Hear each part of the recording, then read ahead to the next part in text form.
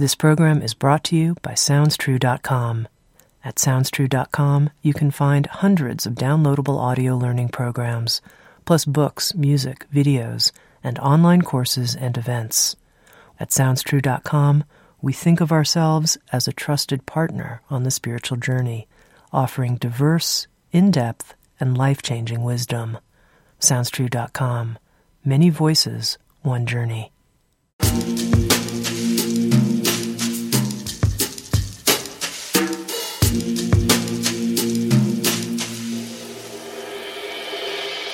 You're listening to Insights at the Edge. Today my guest is Shiva Rea.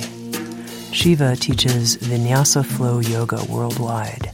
She's a yogini fire keeper, sacred activist, global adventurer, and leading innovator in the evolution of prana flow yoga, transformational vinyasa flow, integrating the tantric bhakti roots of yoga, Krishnamacharya's teachings, and a universal quantum approach to the body. She has studied many forms of yoga and dance in India, Africa, Nepal, Jamaica, and Bali. With Sounds True, Shiva has created many DVDs and audio programs, and has released a new book called Tending the Heart Fire, Living in Flow with the Pulse of Life, where she helps the reader reconnect with the heart fire at the center of their being, which synchronizes with the pulse of the earth itself. In this episode of Insights at the Edge, Shiva and I spoke about the power of gazing at a natural fire and what it means to be a fire keeper when the fire that you're keeping is the flame of your very own heart. We also talked about the importance of tuning to the natural cycles of the sun and the phases of the moon, and how to do this, even in the midst of a busy contemporary life. And finally, Shiva offered us simple practices we can do on the spot to tend to the fire of the heart. Here's my conversation with Shiva Rea.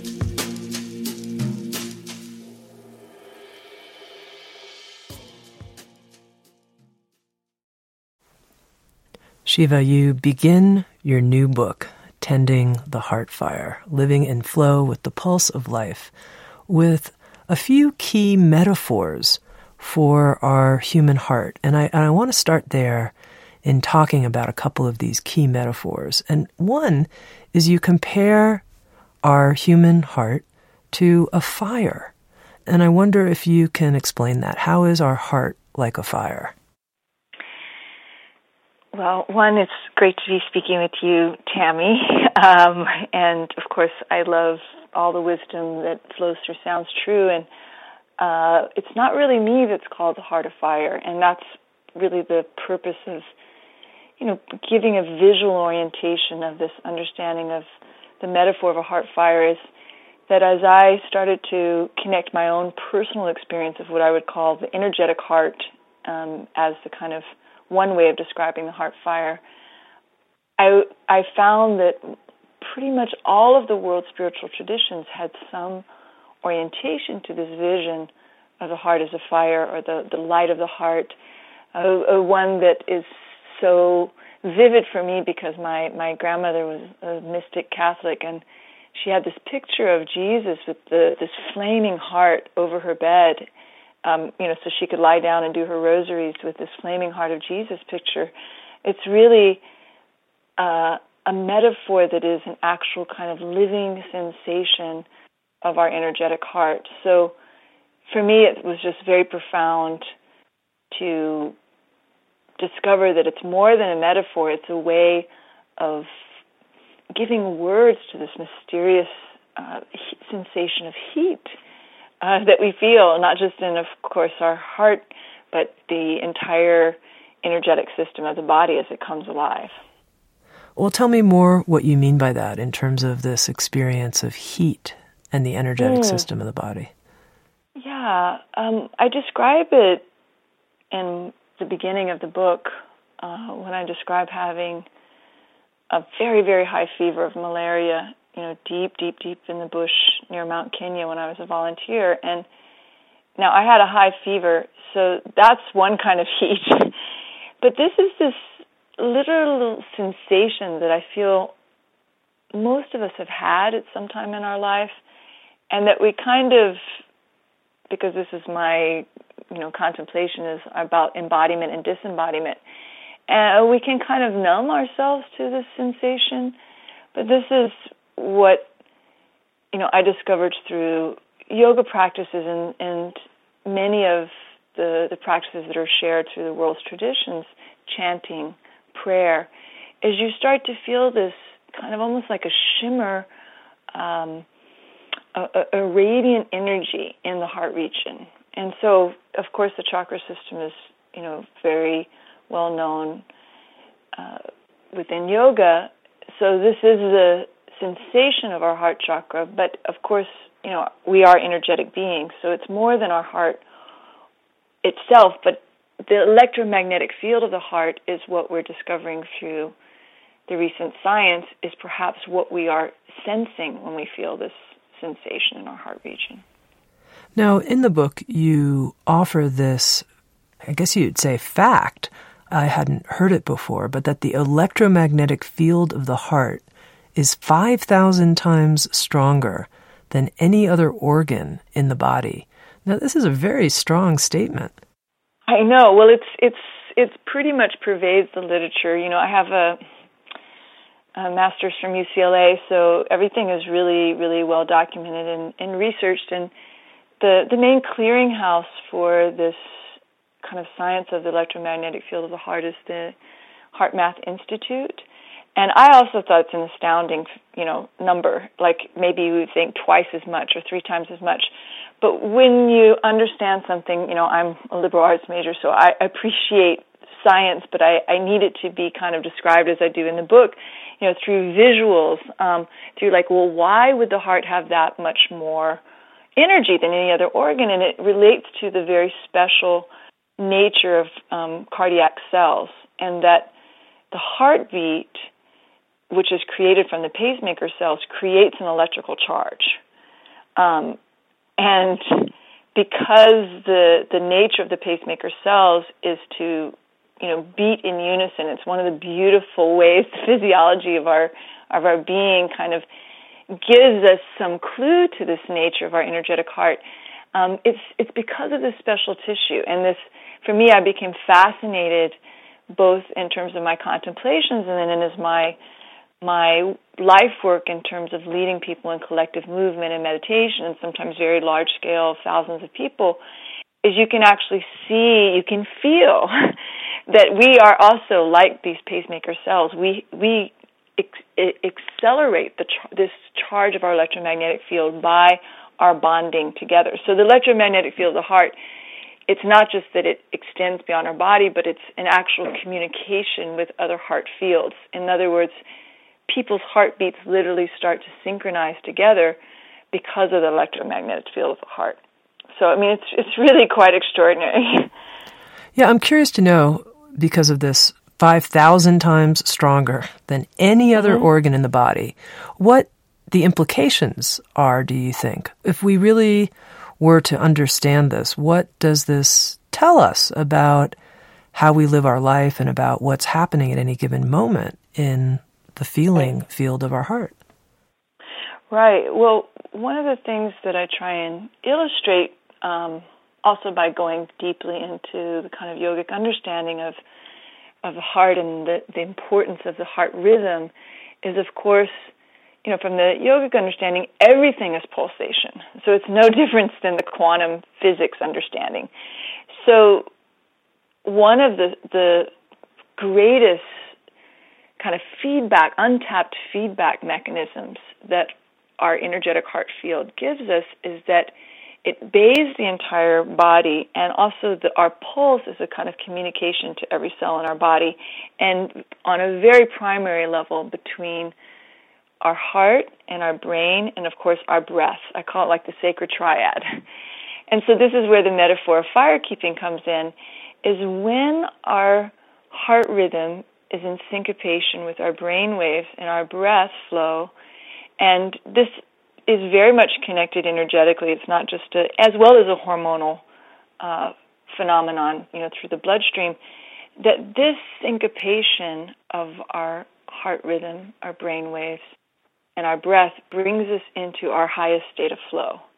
That there really isn't a way of describing flow or even the state of meditation without including the power of the electromagnetic field of the heart. Okay, now this is very interesting to me, bringing into, you're using this word syncopation, or in the book you talk about coherence, but with the heart, the brain, and our breathing. In any given moment, can you tell inside what level of syncopation you're at with your heart, your brain, and your breath? And then what do you do when you find it out of sync? Right. Well, one thing that is helpful is that you can actually see this. This is something that is part of the technology that the Heart Math Institute developed, is that you can actually see this heart-brain coherence in these kind of biofeedback mechanisms that basically measure the heart rate, and from that are able to basically, when your heart rhythm gets into a certain, we could say, sine wave, it's a slower rhythm, that the coherence between your heart and your brain, basically you can't be in an automatic shallow breath, for instance. The tensions that are in your body have to kind of begin to unwind, because this is all a kind of present moment flow state. And so the tendency is for our brain waves to be kind of disembodied or at a higher state of frequency, like a beta brainwave frequency, and our heart rhythm kind of trying to syncopate. You could say one of the ways that this is described is that by simply bringing awareness to your heart region, or through feeling, or through meditation, this coherence just begins to happen. And for me, it's just a sensation of complete naturalness and heightened flow. And so for me, all day long, I can see this modulation going on, and that's the kind of fire-keeping part. Okay, so just to get specific, let's say you find yourself rattled for some reason, to use a technical term. You find yourself super rattled. We would say dissonant, like you're in a dissonant state, which I think, like, in working with people and really just talking about this in very plain language, everyone gets that, rattled, dissonant, discombobulated. You can feel that your personal rhythms are out of sync. Okay, so what are your go-to moves in those moments when you find yourself in that state? Right. So this is what I really began to appreciate, how the science mirrored the meditation techniques in yoga, which is as simple. The first one that I pretty much try and be with all of my waking hours, even as I go to sleep, is called just simply the heart gaze. And we can even enjoy it now for a moment, which is basically relaxing the backs of your eyes. So that's a kind of interesting sensation. But if you go with it and allow the backs of your eyes to relax as if you are looking inward to your heart region. And you can either just feel the entire region, or you can also begin to sense, which is part of the meditations in the book, the sensation of your heart region. And simply by letting go of everything else but just this kind of establishment of this inner gaze, you begin to feel a shift of consciousness that is, of course, described in many worlds' tradition. You could say we enter into mindfulness, or from the more devotional aspects, we begin to enter that state that we all know of, like, okay, now I'm listening to my heart. And then the simplest next thing is to just, sounds so simple, is to place your hand on your heart, touch. So the gaze, the feeling, and then the touch. And it's so simple. Every time I bring my hand to my heart, I feel this kind of rattled or dissonance begin to shift. And of course, in the book, there's like 108 different meditations that just take that simple technique. And there's one more, which is called bhava or bhavana in yoga, and it is to tap into an emotion that is healing in nature for you. So that, from the science of how this works with the heart math, is the simplest is, of course, this is the time of year we're in Thanksgiving, gratitude. When I was in Delhi, one of my teachers from, just from the street, had absolutely no legs. His name was Raja, and he lived in that state. As if no legs was no problem, he had two arms. He lived in that incredible, powerful state of claiming gratitude at the deepest, darkest suffering that one could have. And so that process then leads you to the fifth thing, which is this universal heart fire meditation, which is to actually sense the electromagnetic field of your heart. And this then leads to some movement. So if your hand was at your heart, just radiating your hands away from your heart, whatever state you're in, it begins to shift towards this coherence. It's so simple, and from that simplicity, an incredible richness also emerges. So Shiva, when you talk about sensing the electromagnetic field of your heart, could you tell me what that feels like to you? How far do you feel it extending? What's that like for you? Sure.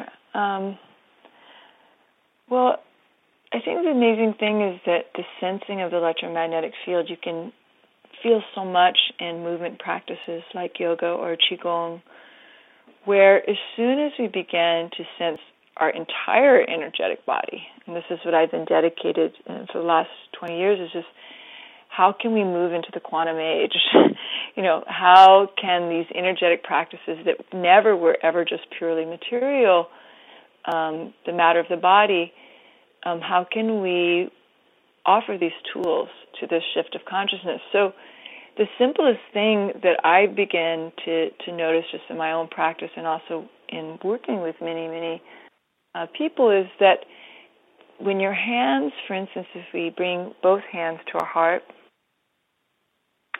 and then slowly, rather than extending your arms, but slowly emanate your arms in front of your heart, sensing, receiving, rather than moving on top of the moment-to-moment sensation.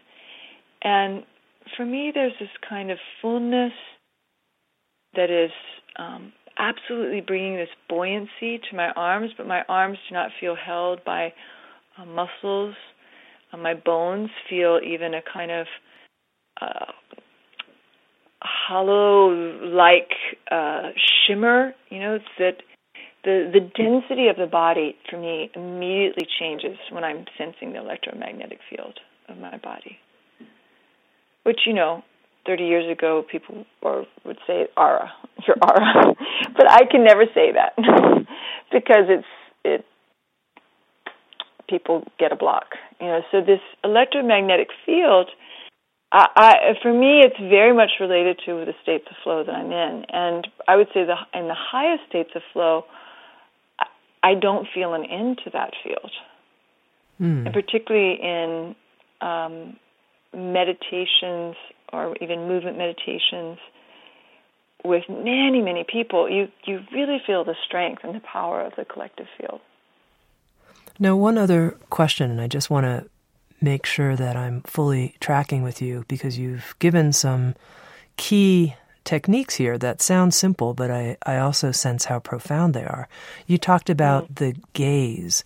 So when we're looking in at our heart, are we looking down in an inward kind of way? Can you just be more specific so I'm sure I'm tracking with you on the gaze? Sure. Well, I think one of the things from being a movement-based teacher is I never like to just tell people exactly this is what you're going to feel. Because what I've noticed is that, like what Mary Oliver describes, that we all hear and we immediately recognize, like that the soft animal of the body does not like to be bossed around, So I try and always give this quality, both for myself and when offering this, that, it's a kind of exploration. it's for me a very tangible sense that you're, in yoga practice it's called, you're gazing at the kshetra, means the general region. It doesn't have to be a specific point, but it is beautiful to know that there is the kind of bindu that we could say is also like the center of the heart organ, which, is so beautiful in more of the Vajrayana Buddhist orientations of that, like the first cells of the heart contain the vibration of the love union of one's mother and father. So it's like just turning one's gaze to this bindu, not like some mechanical point, but it will find you. And so I would say it's like gazing towards the center of the center. And you can add, if particularly you're feeling, I think the most, when I, started to go more deeply into the energetic heart, I had to come to terms with how hardened my heart was. That there, and I can feel in an oscillation, there's times when my heart really shuts down, So it's not like every time I gaze into my heart, I feel the sun, which is, part of the book is all of these metaphors in yoga of how the sun and the moon exist in the fire of the heart, the fire altar of the heart. Sometimes we have to rekindle the sensation. And I think those of us who are into kind of science or more intellectual, the science really helps us, because basically when our brain waves are separate from our heart rhythm or we're running a dissonant state, it's just dysfunctional. We're just not at our highest flow,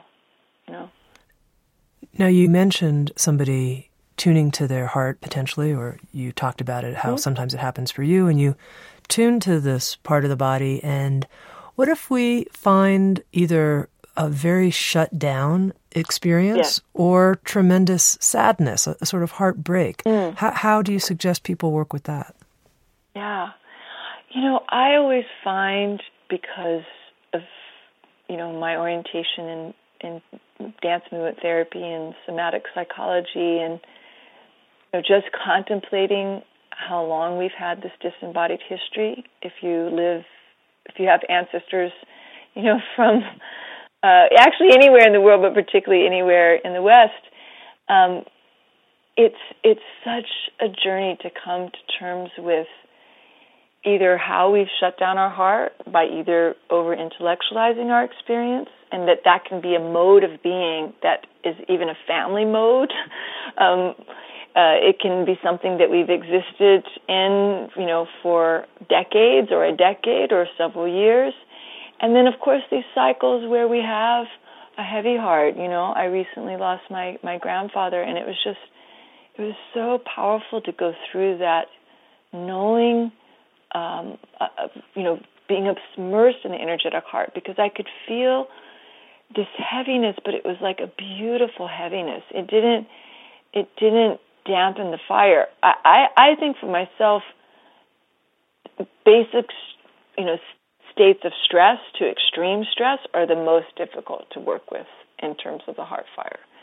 Sometimes sadness around and resting in your heart is the most satisfying place to be. There's almost like no other place you can go, because nothing seems to move without this fire of the heart. But there are specific techniques. That's pretty much what the entire book is about. Is like, every meditation is conducive to any disconnected state.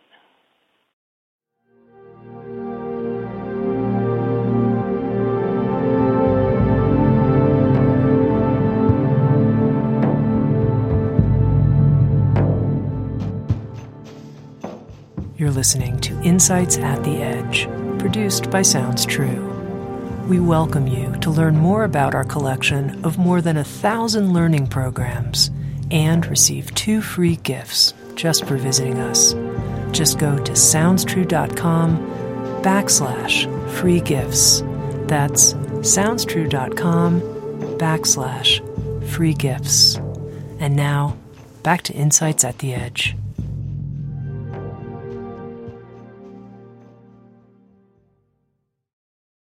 Now, you're talking, Shiva, about the energetic heart, and I wonder if you could just make explicit for us what the connection is between the physical heart and the energetic heart, how you see that. Well, I think the thing that I've been working with is that, we all grew up with a purely physical understanding of our heart as this extraordinary pump, and that there were no intelligent neural pathways or information coming from the heart that had any separate, you could say, either value, or it was always that the brain was the master control through the nervous system, and the heart was getting all these signals from the brain of how to function. So from heart transplant patients and this new science of the heart, we realized that the heart has 60% neural cells, that it sends more signals from the heart to the brain, that it's an incredible orchestrator of, as we've been describing, these coherent states of flow. So for me, the spiritual heart, there is really the same mechanism. It's this kind of particular wisdom when we feel that there's not this separate struggle going on between what do we think and what do we feel. It's this very quiet place where the alignment with our heart energy creates this kind of shift that's through, in yoga we'd say, all the layers of our body, And so I don't really see a difference between the physical heart and the spiritual heart, except that the yogic understanding is that heart energy, hridaya, is described, the heart consciousness, bathes every cell in the body. And that's really the understanding of the heart field, is there's no cell in the body that isn't connected to the heart. Through the heartbeat, through the vibration of the heart, and through the electromagnetic field of the heart. Now, in the beginning, we were talking about this metaphor of the heart as a fire. And one of the central metaphors throughout the book is this idea, and you've said it a couple times in this conversation, the idea of fire keeping, or tending a fire in a similar way, a physical fire, like a fireplace, tending a fire, in a similar way that we would tend to our hearts. So I wonder if you can talk about that as an idea. I mean, many people, I think, I don't even know, have much experience tending an actual physical fire. Maybe they do, maybe they don't. No, and that's the thing that originally the book wasn't called Tending the Heart Fire, it was just Tending the Sacred Fire, because I was just astounded by some of the statistics of how just in one generation or two generations,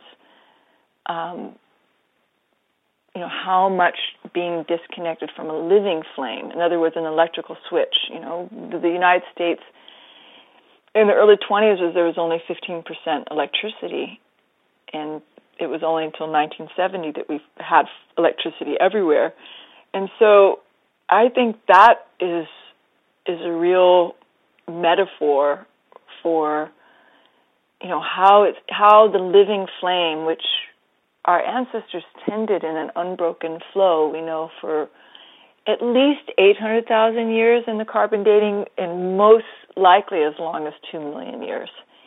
And so we can't just turn on an electric switch and revert to another kind of consciousness. What happens to people when they get around, even if it's just a campfire or fireplace, is they go into natural meditation.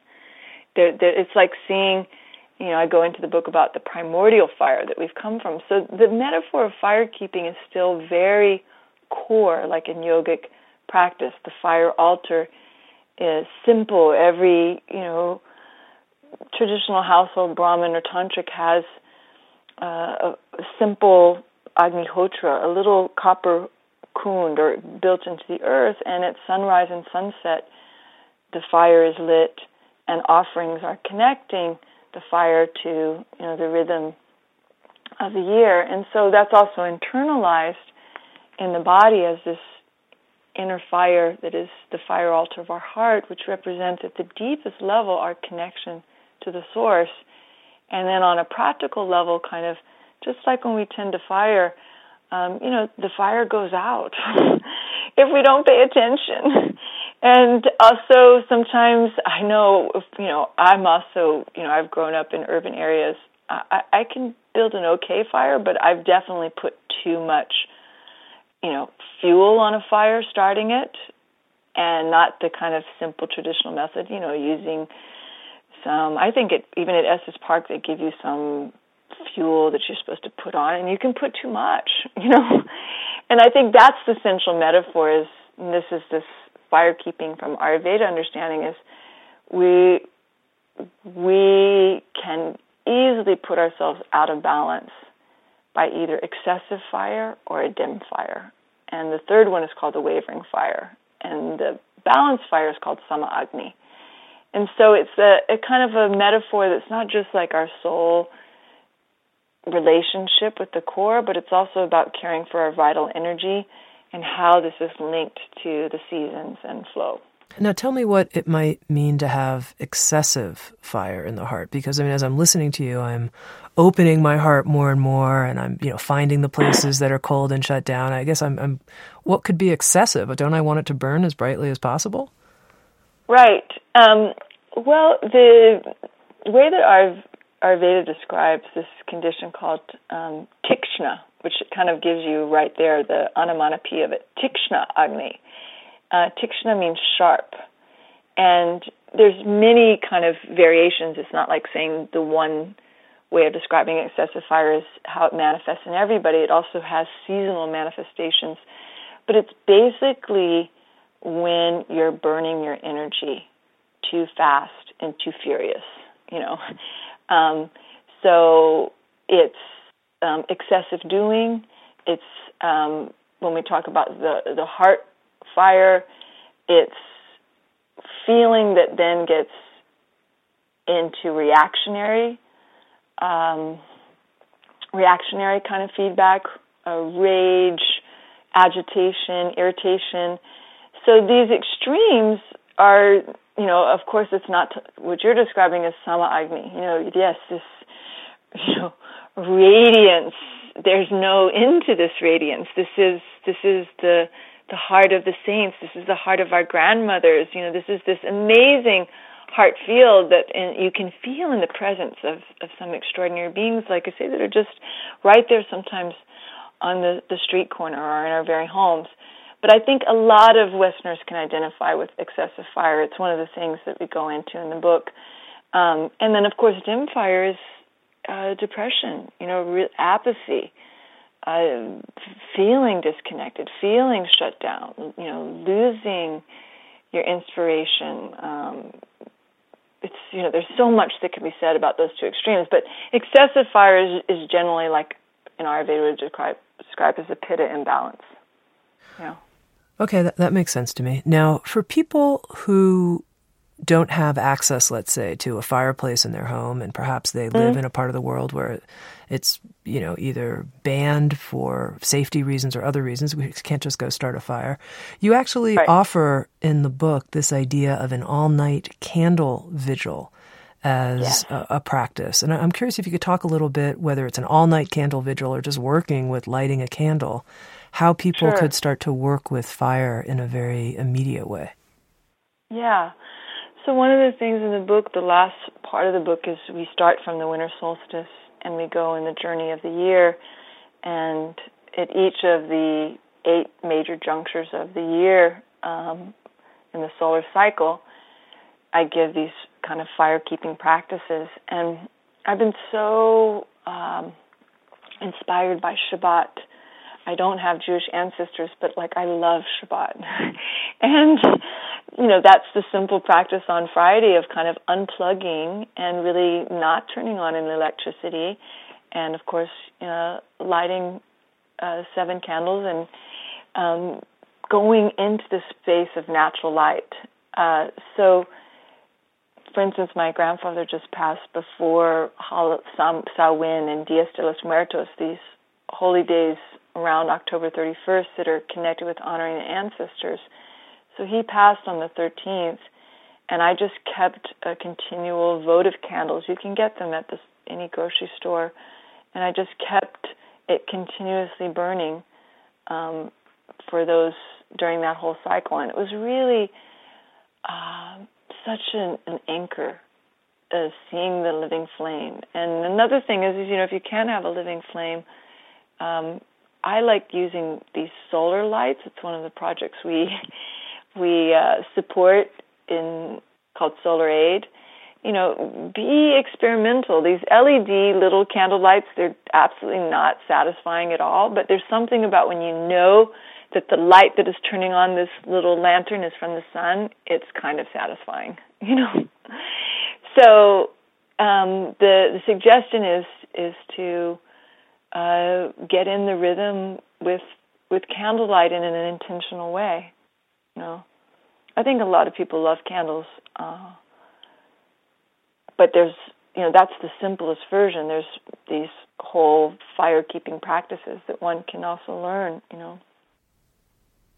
And the idea of the all-night candle vigil, what might I do if I actually wanted to stay up all night and work in some conscious way with the light of a candle? Yeah. Well, my favorite all-night, fire ritual is Shiva Rea, and that's a really beautiful, holy day to experience on a cross-cultural level. It's because there's so many people that participate in Shiva Rea. So, for me, it's kind of like camping out around my altar, and going into cycles of japa, mantra. So in yoga we have like in Christianity, the rosary and the whole mala culture that's part of many of the world's traditions. Japa mala 108 is a really wonderful way to kind of cycle, or just offering prayer or offering prostrations on a kind of, for me it should be very natural, like we come in and out, or you can offer it at sunset, like at 9 o'clock, at 12 o'clock, 3 o'clock, and with the dawn. So that's another method. So Shiva, you talked about how before electricity we spent quite a bit more time around natural fires. And there's a fact in the book that really struck me, which is, here it is, here's the quote, that heart disease is the number one killer in the United States, even though before 1900, very few people in the world died of heart disease. And I didn't know that was true, that before 1900, very few people in the world died of heart disease. I guess I thought heart disease was something that has been a cause of death, and a significant cause of death for many centuries. That's what I thought. Right. Well, I've actually I talked with some heart surgeons in wanting to know also about this fact, and a lot of it is attributed, of course, to diet changes in diet. People really did eat much more vegetarian diets. Having rich, fatty foods, processed foods was just not available, obviously. Because, anyhow, the thing about the statistics, though, is that there were other factors that were shortening people's life. You can imagine, even in the Industrial Revolution, just the amount of lung disease and different things that would cause people to die earlier. But the main thing that it's attributed to is stress, diet, and changes. The other statistic that blew my mind was that at the turn of the century, we just spent most of our waking hours outside. Obviously there were some shifts in the season, but we spent 90% of our waking hours outside. And of course, through industrialization, it was the beginning that I still see myself. It's like, oh my gosh, I am spending most of my day inside. Like, how can I participate? So when I'm at home, I really try and have this indoor-outdoor kind of lifestyle, even while working, because I just feel the fresh prana is so important. So talk about that some, because I'm sure many listeners are relating when you're talking about spending most of their time inside. Maybe it's, commuting inside a vehicle and then being inside an office building and then being in a home, particularly if you live in a cold climate. I mean, it's cold, you're going to be inside. So how do people live more indoor-outdoor lives? Yeah, I think it, for me, is really seizing the opportunities we have for fresh prana, And like, for instance, it was middle of November. It wasn't, I wouldn't call it warm, I wouldn't call it cold. It's like 60 degrees, 63 degrees. And we had a sunset party for my partner, and we just had only candlelight. We unplugged everything. And it was just so beautiful that we just kept getting more and more blankets for our friends and family. And it's just the fresh air, like making a commitment if you have lunch hour, even if it's cold outside, of getting outside, getting outside, literally exposing ourselves to the natural light. This is part of, I know the winter months are coming, but I just know for myself in following the seasons that it's a commitment. It's a commitment to fresh prana. Now, in the book, Tending the Heart Fire, you talk quite a lot about various ways that people can connect to the natural rhythms of the earth. And one of the sections of the book, you talk about connecting to the moon and to the phases of the moon. So I wonder if you could talk about that, because that's something I think that a lot of people do relate to, no matter where they live. There's a sense of seeing the moon when it's full or when it's waxing or waning. What are your suggestions for how people can connect to the phases of the moon? Right. Well, one of the things, since I'm involved in the yoga community, is trying to educate people to how connected people are to the phases of the moon as a way of syncing their own body energy in India. The phases of the moon, the daily phases of the moon, are called tithis, Tithhi, tithis. And each phase of the moon, from Amavasya, the new moon, to the full moon, Purnima, is connected to a different aspect of Shakti, a different aspect of the goddess. And so most people know what Tithi it is, and they actually just usually count it by the day, like, oh, it's Chaturthi, oh, it's Ashtami. And a lot of festivals even happen on certain Tithis. And a lot of times, like if we're in certain urban environments, like when I'm in Manhattan, it's not like you're guaranteed to look up and see the moon, actually, And so just in asking people, you live in an extraordinary place of Boulder, which is nature-dominated, but a lot of people don't know what phase the moon is in. And to me, the main resource that we're missing out on is that we are no different than the tides in the plant world. In Ayurveda, the moonlight is very important for regulating the nourishing aspect of fire keeping. And this is this metaphor of the ojas, the ghee, this luster that's offered to the fire and nourishes the fire. So this is a kind of a mixed metaphor, but the simplest thing is just to every night try and see the moon. It sounds so simple.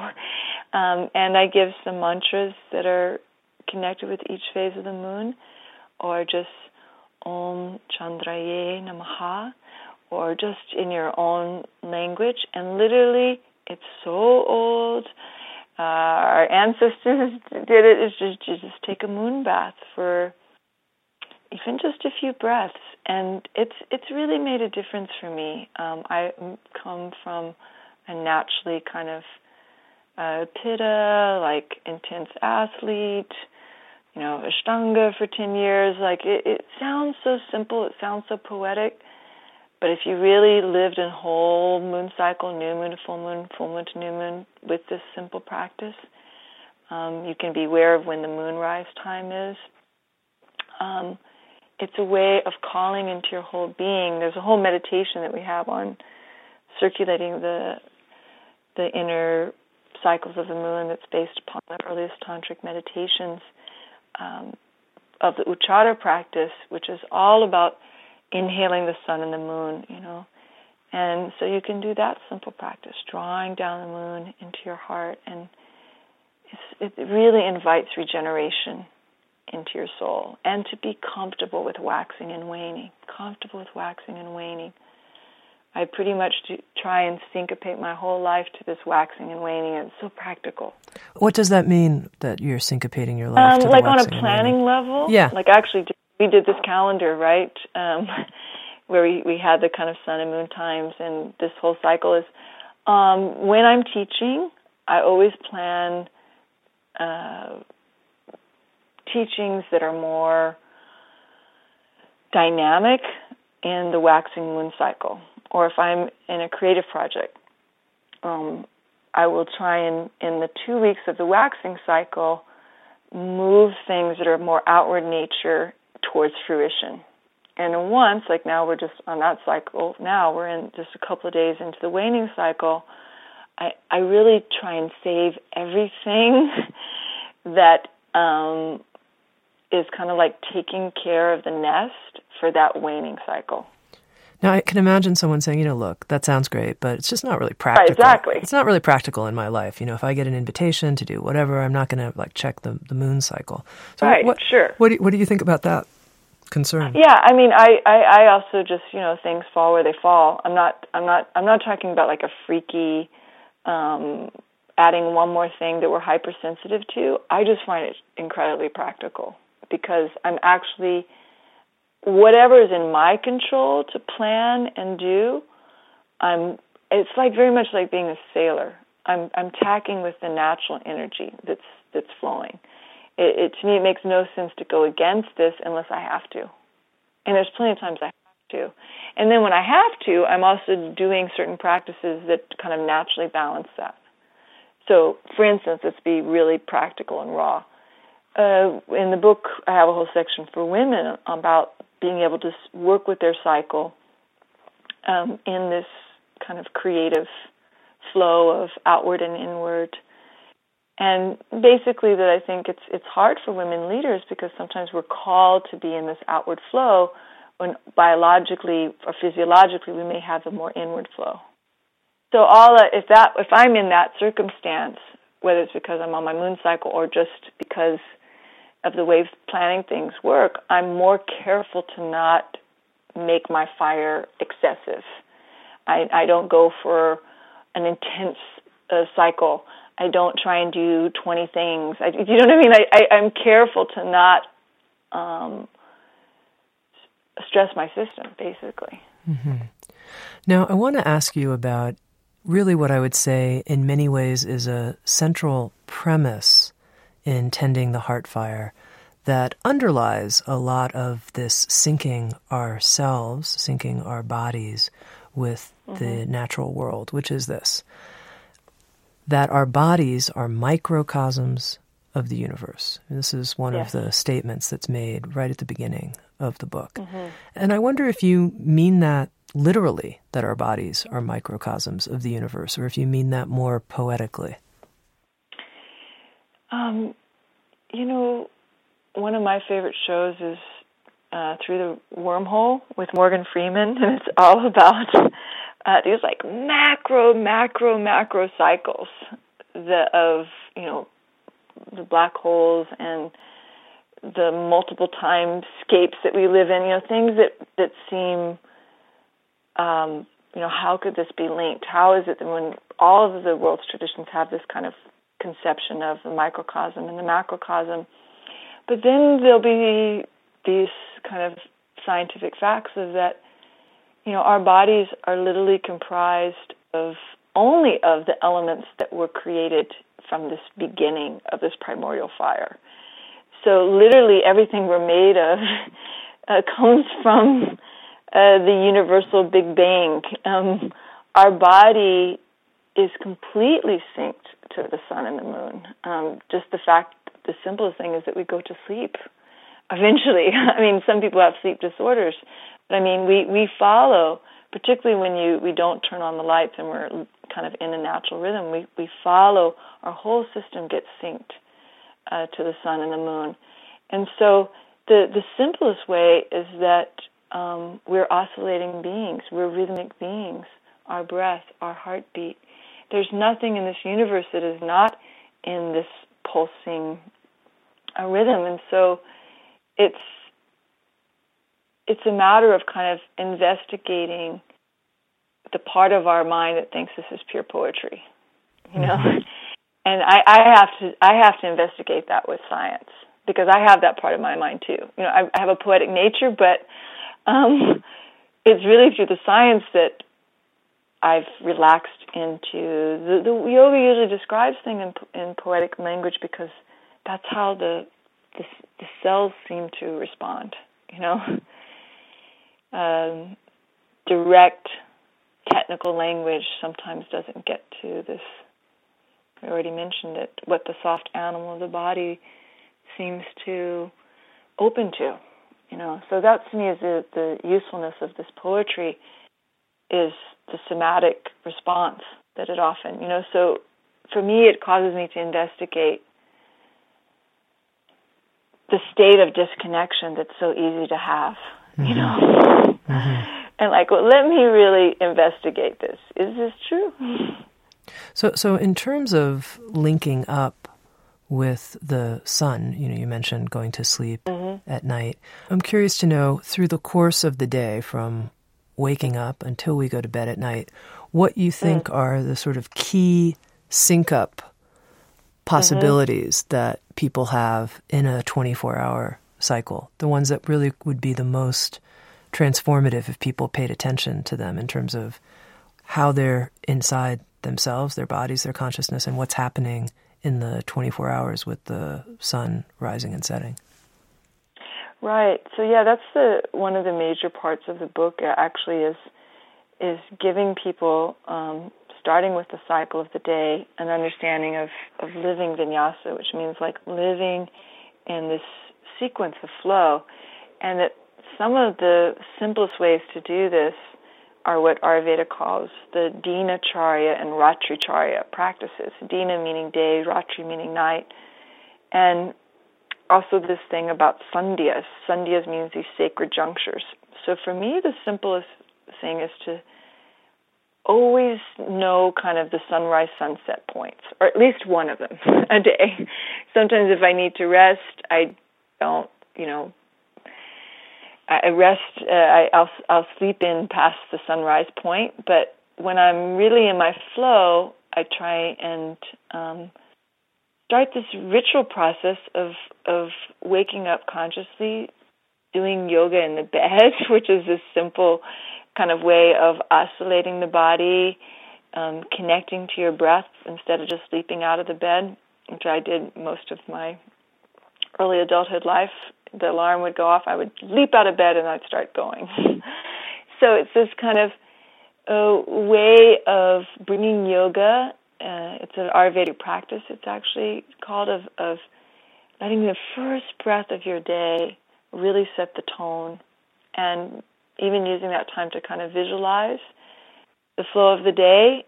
And if possible, when you are near the sunrise or sunset time, to not do any kind of administrative, practical things. Even if we're talking for 5 minutes, or even best an hour or an hour and a half around that time. The whole hour and a half around sunrise and sunset is considered to be a really heightened time of, it's called a sandhya.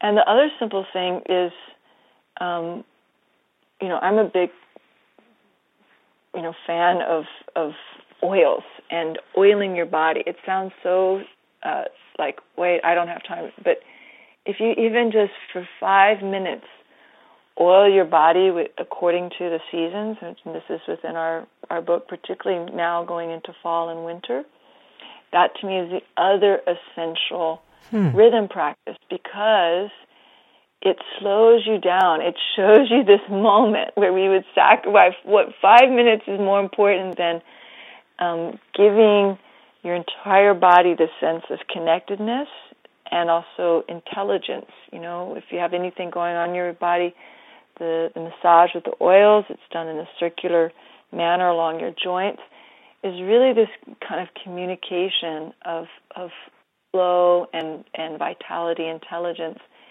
And then the other simple thing is, of course, to honor that in the evening time. We could talk briefly about the middle point, but to have this kind of reflection of day and night, simple ritual practices.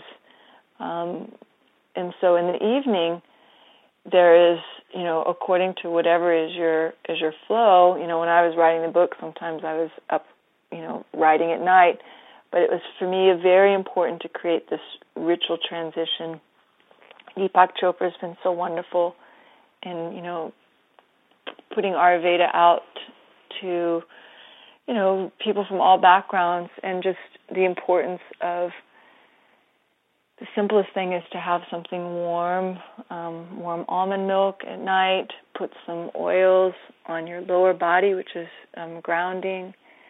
And, we have some practices like Chandra Namaskar, some deeper practices that people can do, but the simplest thing is not letting the sunrise and sunset time be sacrificed, As you're talking, Shiva, what I'm flashing on, and I wonder if there are people out there that might be having this experience. I know I am, which is just a sense of sadness, I guess you could say, or a sense of, wow, my life and the lives of so many people I know seem so far away from what you're describing.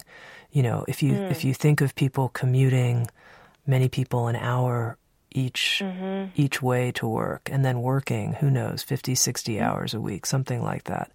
Not connecting in the ways that you're describing to the outer world, let alone to their bodies with oils and things. And, it seems like our culture as a whole is not going in the direction you're describing here, and that many people may feel like, wow, this is a really huge leap from where I am, and yet I feel the intelligence and the depth of it and how it would be so great, but I feel there's a big bridge to cross to get to where Shiva's talking about.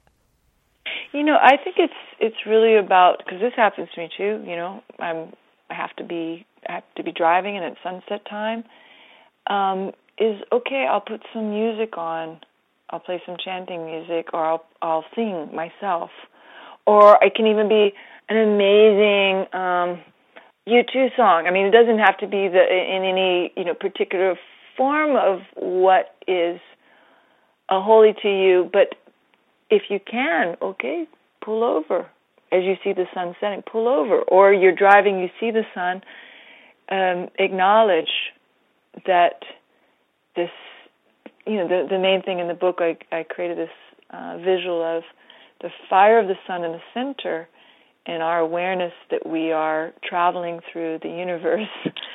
I think that it's something like 2,800,000 and something thousand miles an hour. If you take all of the oscillations, the spinning Earth, the spinning of our solar system, the spinning of the galaxy, but just for us to kind of wake up at how extraordinary it is to be on spaceship Earth. That's not some kind of cosmic woo-woo. That's that kind of cut through that I think we absolutely need in the United States. Like we're, for me, valuing our energy and being creative with how we do it is completely linked to the incredible waking up that we all have to do for our energy future, our shared energy future. So I think this is valuing and being creative, and also just the practicality. Once you start to give yourself these times, like in your relationships, once you start to see that, wow, we do have some choices, if we're not just kind of steamrolling over the rhythm of our life and kind of becoming the thing that I really am constantly amazed at is just the 24/7 that is now encroached on everything, And I want to be fully engaged in the world. I love all the movers and shakers in the world. We need these methods of communication, but we cannot be run by them, And to me, this is this kind of like taking back your rhythm, your own personal Shabbat every day, And that's the power of meditation practices, yoga practices, movement practices is, we come back into this extraordinary, refuge that our energetic system, when it's flowing, is for us. When it's not flowing and we just keep ignoring the tending of this fire, it becomes hellish to live in your body. Shiva, I want to congratulate you on the book that you wrote, Tending the Heart Fire, Living in Flow with the Pulse of Life. It is filled with so many practices, exercises, tables, mantras, mudras, suggested puja, rituals of all kinds, Ayurvedic advice. It's really a comprehensive and beautiful reference book for people. And I know you put a lot of energy and time into the book. And at the same time, it sounds like we're able to walk your talk to at least some degree, and that's incredible. So I want to congratulate you on that. Honestly, because it just is the most satisfying, Tami? You know what I mean? It's like I have this picture of myself. I call it as a terrorist. I look like a terrorist. When I was 17, I was headed to do volunteer work in Africa, and you can see the light in my eyes. I'm not smiling. I'm in this really hardened place, and I know that place. These is the initiations through the fire that we all go through, and the book had its moments like that too. But I had to walk my talk. My heart became my refuge, in many, many ways. Before the book, but I really sincerely hope that this book would get in the hands of anybody who needs it, anybody who needs to remember this extraordinary, often untapped, living energy of our heart wisdom, our heart fire. There's so many amazing poems and quotes from extraordinary masters in the book. Let's end with one, Shiva. Let's end with a quote or a poem that you really love. Well, this is, of course, that great, passionate firekeeper, Mevlana Rumi. But there's also many, many poems by Christian mystics and some extraordinary poems by the sages from Shiva Tantra. But this is the one that opens the book. And it says, in our heart there burns a fire. In our hearts there burns a fire that burns all veils to their root and foundation. In our hearts there burns a fire that burns all veils to their root and foundation. When the veils have been burned away, then the heart will understand completely. And ancient love will unfold ever fresh forms in the heart of the spirit, in the core of the heart. For me, it feels like the veil he's talking about is really this separation that I lived from for such a long time. Separation of my intellect and my heart wisdom, that disconnection from nature. It can be anything that creates this dissonance inside us. And so it's my prayer that we individually and collectively re-embody our energetic heart. This is my dedication. I've been speaking with Shiva Rea. She has created a new book called Tending the Heart Fire, Living in Flow with the Pulse of Life. Which sounds true. Shiva has also published a yoga DVD, a best-selling yoga DVD called Yoga Shakti. She's also created several popular music for flow yoga CDs. an album called Jala, another album called Yoga Rhythms, and another Nataraja, and yet another called Yoga Soul. Shiva, it's always so fabulous to talk with you. Thank you so much. And again, congratulations on Tending the Heart Fire and its release. Well, I think you have an amazing heart field, Tami. You are an extraordinary mover and shaker, and I'm so honored to be part of Sounds True. Our engineer today is Aaron Arnold. Our series editor is Jeff Mack. And the music that you're hearing in the background here is by Tom Coletti from the album Yoga is Union. SoundsTrue.com. Many voices, one journey. Thanks for listening.